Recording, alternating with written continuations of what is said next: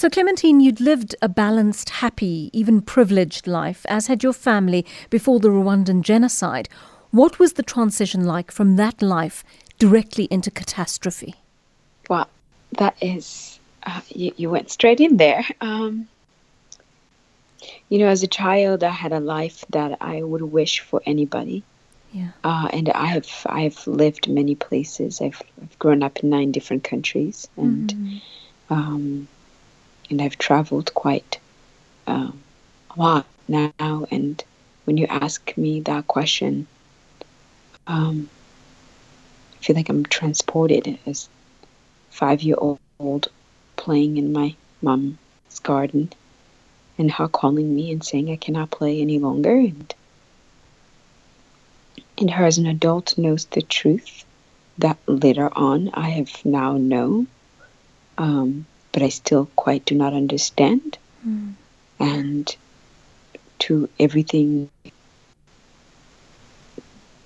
turning into silent, and then very loud, and then very silent, and then loud again.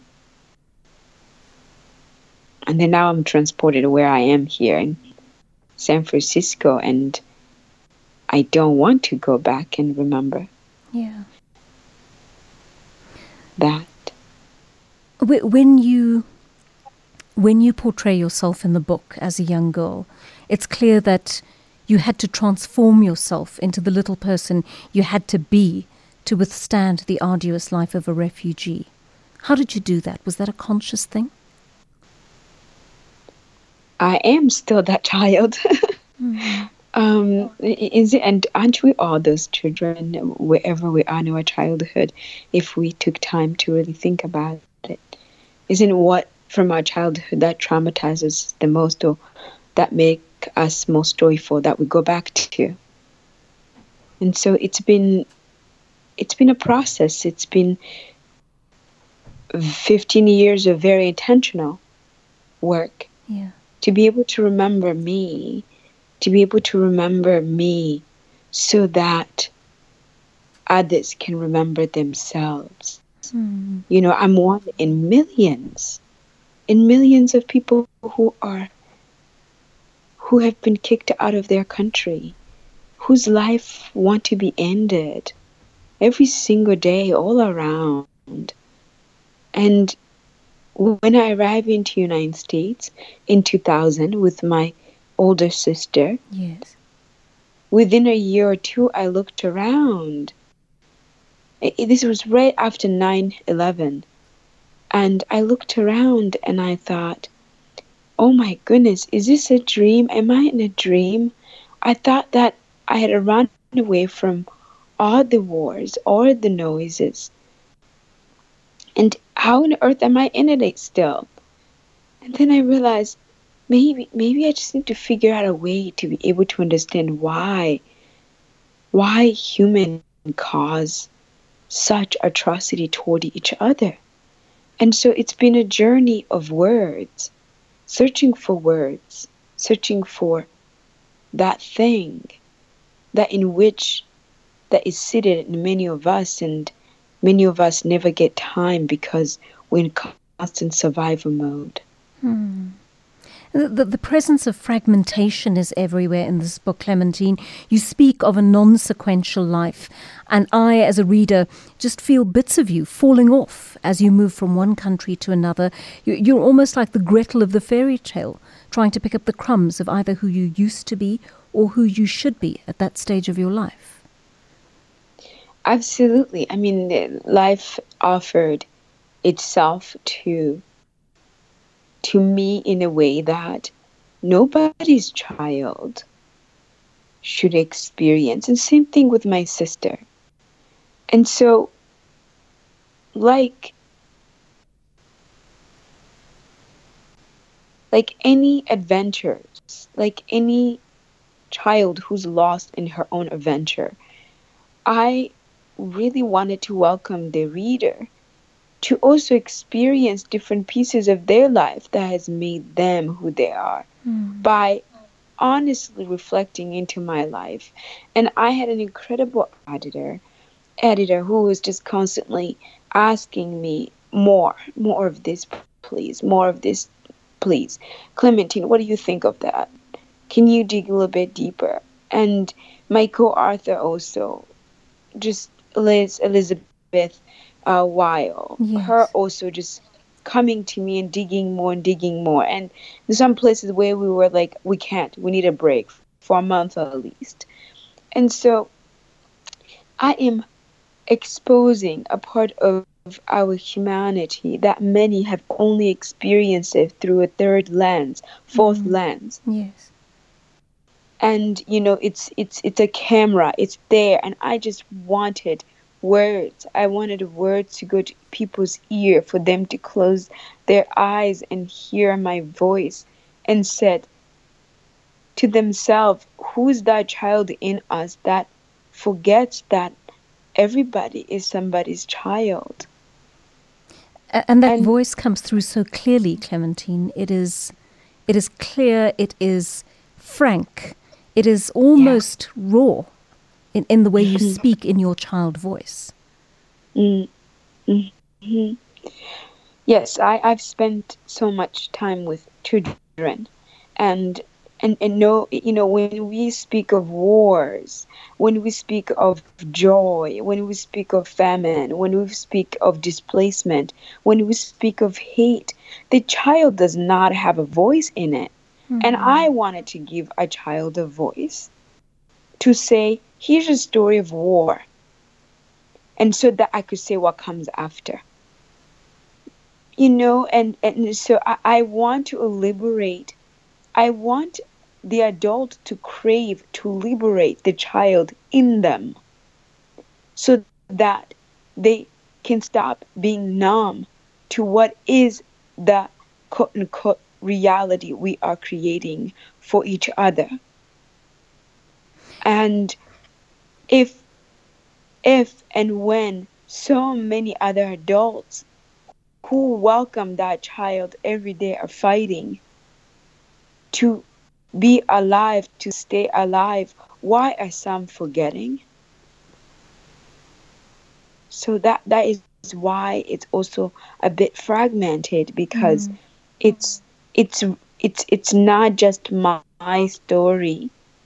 It's of course it's my journey, my lens with my sister, but it's everybody's story. It's everyone who is ready to rise above the survival mode that leads us into fear and hate, to be able to expand forward. I mean, how long has a human existed in this planet? When are we going to leave behind the brain of caveman time? Your distaste for genocide, for the word genocide in particular, is so hard-hitting in this book. The notion that this one word is just too small to encapsulate the vastness of human suffering it's supposed to signify. Mm-hmm. Yes, I love words, and as a literature and as a just love of the world and words itself, I really wanted to put to zoom into the words in which we use to communicate life and the end of life, and to be able to show how that word itself, such as the word genocide, how it strips of many their humanity, and it does not give us the picture of what was before the word occurred.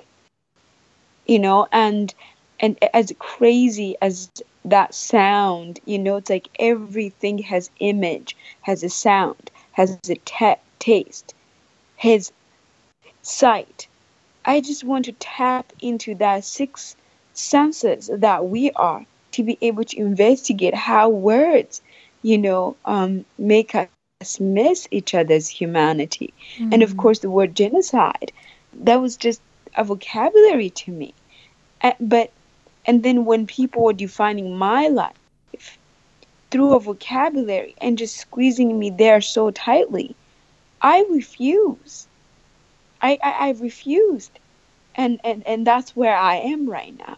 And I want other people to also refuse to some terms that do not share their story, their human, their love, their families, and um, because the word genocide is so tiddy, and it is so it's emotionless. It's just blank. And I understand, of course, why the word had to be there in the first place. Mm-hmm. I understand in 1940s when that word had to be put forward. But that word, when it arrived, yes, it had its moment, but it does not describe hundreds and hundreds of men right there in Namibia who were subject to that hate. Yeah. It does not say, how many families in South Africa who've been for a long time treated in the way they've been treated, and then their life just slipping under them. It does not signify the death of millions of the Rohingya people right now. It does not. That word does not show, does not make you feel. And I really would love to invite us to feel the words in which we use every day to communicate our humanity. Yet there are some words that have been so liberating for you, and you write with such love about the books that saved you in some way. The writing of Wiesel, Siebold, Morrison, Benjamin Lord.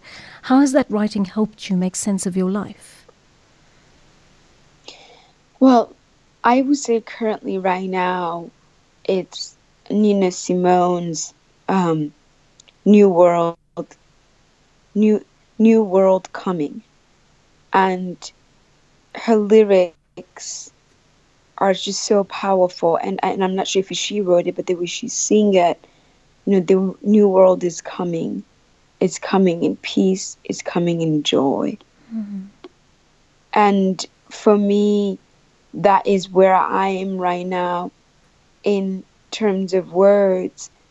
It said if Nina Simone in the 70s, she can sing that song for me, for you, for us, that this new world, it's coming. It's coming in peace, it's coming in joy, and it's coming in love. Mm-hmm. And to be able to create from that place of those words, that is liberating for everybody, not just for me.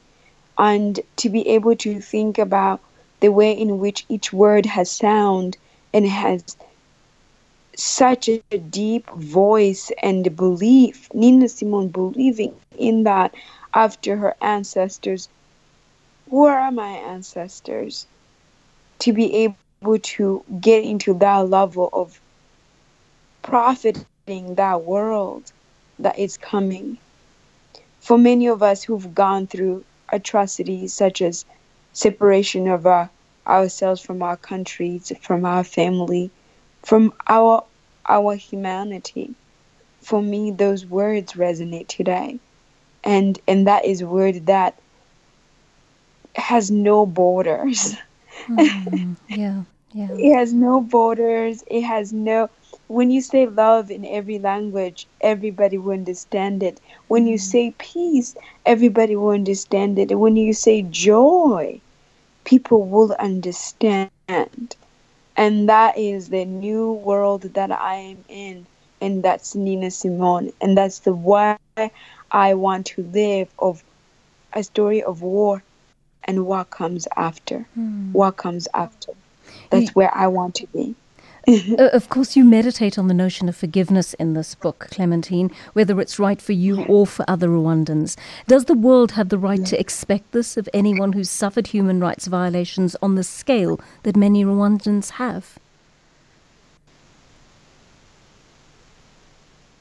So, again, going back, this is my story. These are the words that I've selected to guide, to invite. And I personally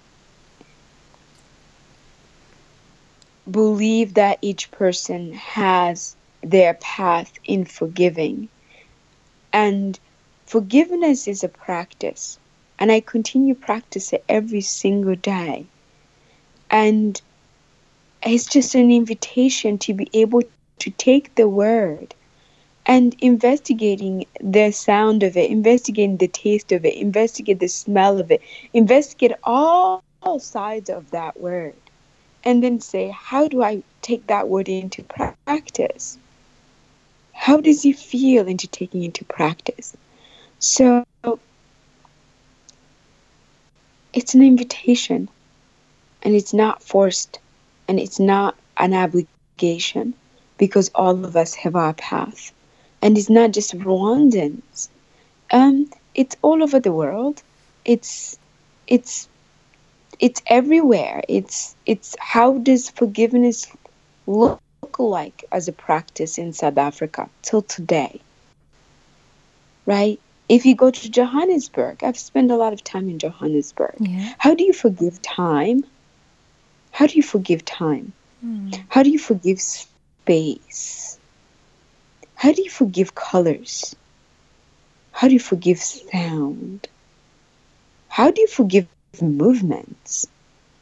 Because our memories and our existence are all in the body, are all in the mind, are all in everything that in each we are imagining and existing. So again, I'm so looking forward to coming to South Africa sometime soon and to have this conversation on all the coasts, from Johannesburg to Durban to Cape Town and just across Southern Africa, to say, how do we forgive time?